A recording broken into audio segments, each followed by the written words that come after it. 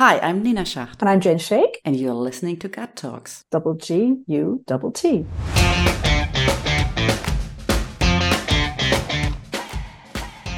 Okay, so basically it's one of those words where you have this distinction between, I'm going to put it here, you have design thinking, service design, customer experience. Some see this as like, I would say almost silos, and some say it's all the same, like the goal is the same. So again, I don't think there will ever be a consensus on what it's going to be, because it's going to be different for different people based on their experiences. But the word research itself is, I used, because obviously part of what I do, I also do like this part when it comes to projects. So, and I enjoy it, I must say. I mean, I think the best, what I enjoy the most is actually this part, because you learn so much, actually. You gather so much that you can share again over time, not just once, because it's like, I remind you that, we found this, like, but what I was saying here is using the word research,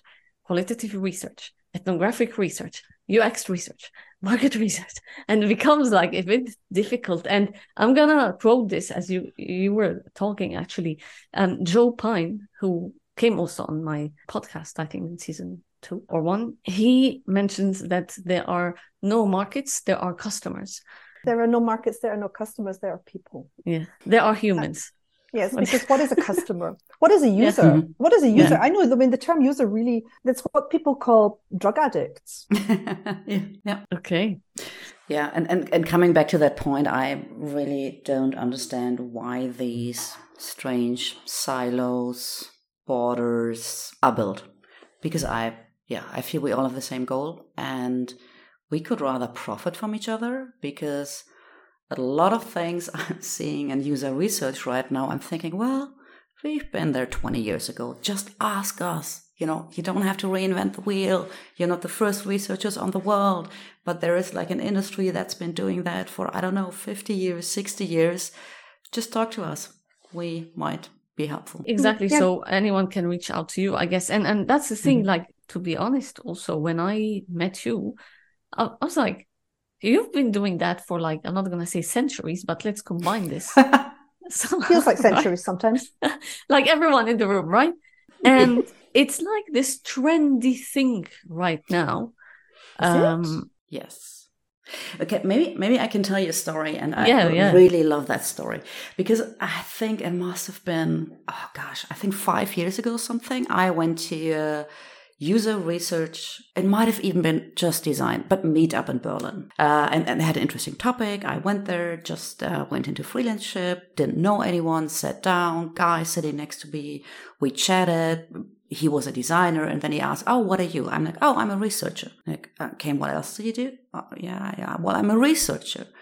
And, I told him, like, well, I worked for Research International, TNS, Kantar, like naming all these companies. He's never heard of any of them. And he's like, so what do these companies do? I'm like, research.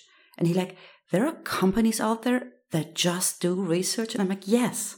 And I'm just a researcher. And he was just like, wow, I didn't know. And I found that really eye-opening, because I was dipping my toes into a scene where there were designers that did some research, but the idea of, you just do research? I'm like, yeah, it's great. I love it. That was new.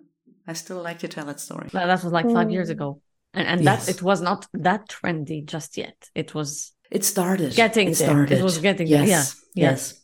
But I think, to be fair, that there are a lot of people working in, let's just call it market research, that, so that drawer that we might call market research, who have managed to exist in a parallel world to the UX and the innovation world that Nina and I have dabbled in, because I think we saw the proximity to what we were doing, and we were interested to see what was happening on the other side of the fence, and then it took, for the more classical, maybe today they're catching up. I think every research agency or company that has a qualitative department at least is working with more agile methods today. There is a discussion starting rather late in the market research community about agility, about diversity, about equality. But I think that still a lot of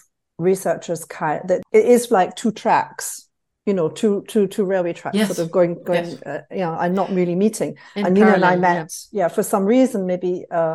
I was fascinated by the idea, and I do admit that when I heard that software developers were doing research, I was like, oh, fuck, we got to get showing. Oh, shit, you've got to stop them doing that. They can't do that. They don't know how to do it. Stop it. They're going to break everything. I really had that arrogance as a researcher until I dove more into it, the whole like startup community and lean startup and design thinking and what people like SAP were doing.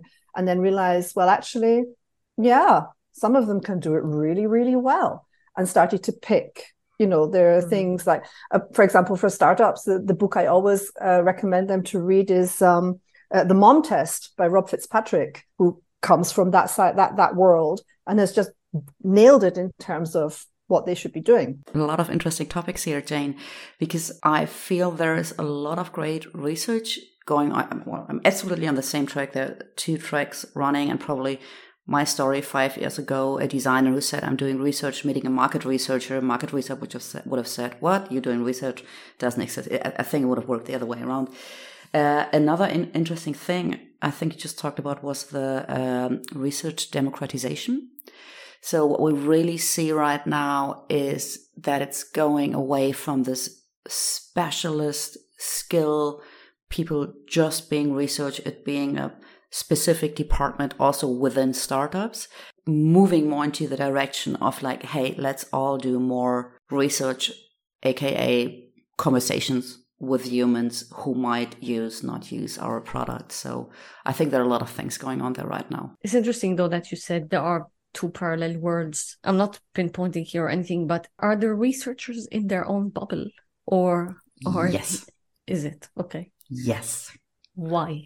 Maybe their bubble is not transparent enough that they can actually see what's happening. I think that there may be like accidental bubbles, not. And I think that there is, at least for some of the big organizations, the larger research organizations, not so much for smaller like boutique agencies, but more the larger organizations. Some of the companies, maybe Nina, you could say more about this because you've worked with some of these companies. I don't know if it's still true that the market, and for Germany, I can only say this for Germany, the market research business is very traditional, quite conservative. It's big money. And the qualitative part, Nina and I are qualitative researchers, and you have to imagine that qualitative research is only a tiny little part of what we would call market research. Mm-hmm. So and qualitative research is also in the market research world treated with a bit of condescendence. So we are the crazy ones. Yeah, we're the ones that we just talk. We just talk to people. We don't. It's not based, And for a long, long time, and this is also something that is, thank God, starting to change. The 2 worlds of quant and qual were kind of not talking to each other. So you would have some people were doing only quant research, some people were doing only qualitative research. You never really worked together. There was a kind of feeling, if you do qual, you can't do quant. If you do quant, you can't do qual. And so again, that is also something where the silos, in my opinion, they should be broken down, because we all know as researchers, everybody who's studied it and everybody who knows like Nina said, we are science-based what we do, that the best results are when you use different methods to look at the same problem. Yeah. But I think that because the industry itself is very traditional, and I personally, as a freelancer or somebody who has usually mainly worked in small agencies, in like boutique agencies, and only just very short period in the market research department of a larger organization, I never felt part of this industry.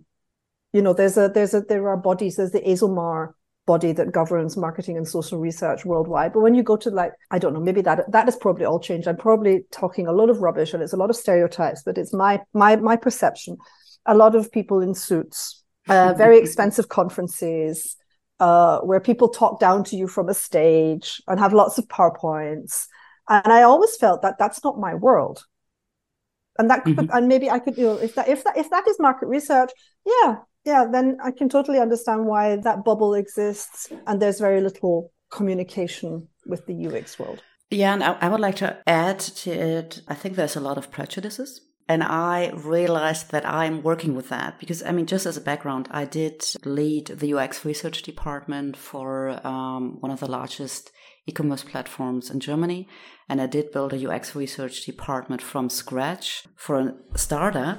I never mentioned that I'm a market researcher in that area because they don't like market researchers because they have the feeling market researchers, they only do quantitative research. They're number crunchers. They're slow and they can't do this agile, fast, insight digging that is needed. When I'm talking to companies who want market research, I don't mention that I also do UX research because, so kind of like where I'm moving. Right. I know, sorry, please don't tell. So that's the end of my freelanceship. No, but it's so interesting because when I talk to the companies who want market researchers, they say like, okay, UX researchers, they just test whether the button is supposed to be green, red or yellow. They can't do real research. So I'm like, depending on where I am, I use different terms on what I'm doing, but I'm doing the same. It starts with the gut. It ends with the gut. It's in your gut. Gut Talks. This is the end of this segment of this episode with Nina Schacht and Jane Schek. Thanks for listening and stay tuned for the next one.